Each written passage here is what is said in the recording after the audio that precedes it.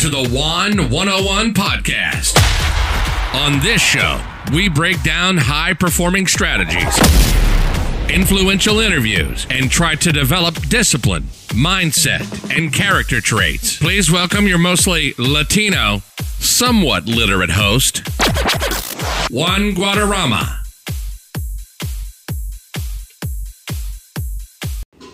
Strength Gang, what's up, my peoples? We got a sponsorship, real. Listen up. Get my supplements at maxeffortmuscle.com.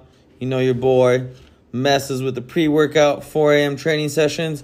Gotta get going. Non-training days, or if I need a little bit uppers in the afternoon, strongcoffeecompany.com.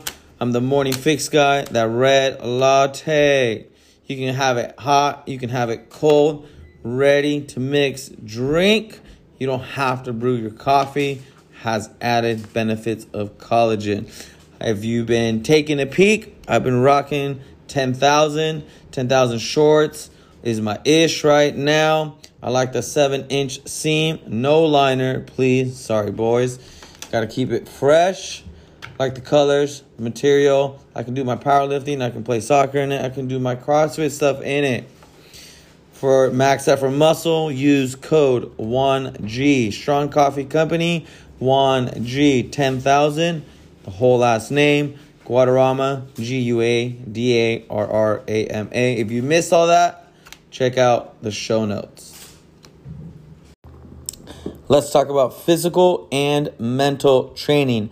I got you covered with strength powerlifting training, conditioning for you functional fitness freaks, and sports athletes with the athletic department programming. If you're in the area, SoCal, Los Angeles, specifically Hawthorne, you can access all of that open gym. Come as much as you want, whenever you want, $100. If you don't live in the area, remote access to all the programs available for only $25.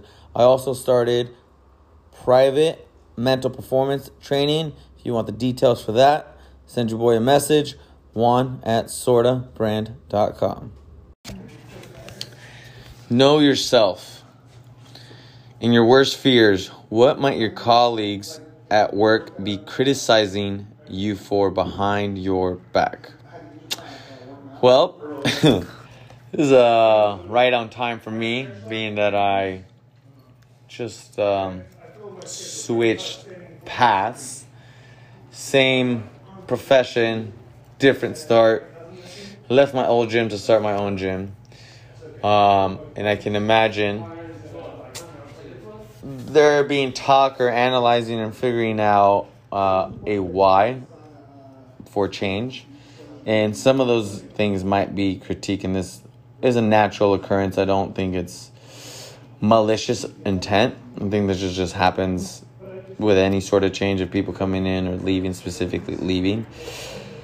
So in my worst fears, what might your colleagues at work be criticizing you for behind your back? I think, to be honest, my way of how I actually transitioned, the speed of that, and how I possibly left things, I could see as my communication being pretty aggressive. And I don't know. I don't know, because this happens in your blind spot, out of sight as well. And I have started to think about what my weaknesses are and how I go about in groups or collaborations. My strength and my downfall is the speed of operation. So I can see critique being missing details, maybe leaving people hanging as being a downfall critique of mine with my colleagues. Do you have any of your own? Do you have any of me? Any of the above? What do you think that? I think for me, it's like intentions. Because when you work like in any job, I feel sometimes people don't know your motivation, your intentions. So your actions might look different than how you feel or you mean to work. Like, so I feel like that's one thing too, right? So like for me, it's like the way that I teach. Some teachers don't understand my intentions to because I'm more of a friendly teacher who's strict. Oh, and they versus say they think it should be the other way. they think I should just be full on strict. But I'm like, Oh. you don't earn respect from Yeah. children if you're just 100% strict. I think critique and criticism can be used positively. The culture has to be willing to accept that feedback. Yeah. Right? I think it's a bad thing if it's talked about more in a gossip sense and not acted on versus critique and feedback to address the issue in order to move progress forward. Back of the Know Yourself card, there's no point being squeamish here. Your fears are correct. Anything you might suspect others might think is already a reality. The point isn't to escape such imagined gossip, but to take gracious measures to deal with it at almost certain existence. This brings to mind of basic principles not to take things personally and not to make assumptions of what maybe others are thinking of you. And I would say the way to address this is if you have those assumptions, to be open and direct and to talk to a person you may suspect is bad-mouthing you. Yeah. Otherwise, resentment starts to grow as well. And to view the light at the end of the tunnel is if you can address that or even have that conflict, that you will learn something from it. Yeah, definitely. Because I feel like if you address like these situations, if the person is willing to have the conversation with you, then you're going to grow. Yeah, like, and that relationship is going to grow. Yeah. Because I've had people I haven't liked, and we've had confrontations often, which has built great respect for each other.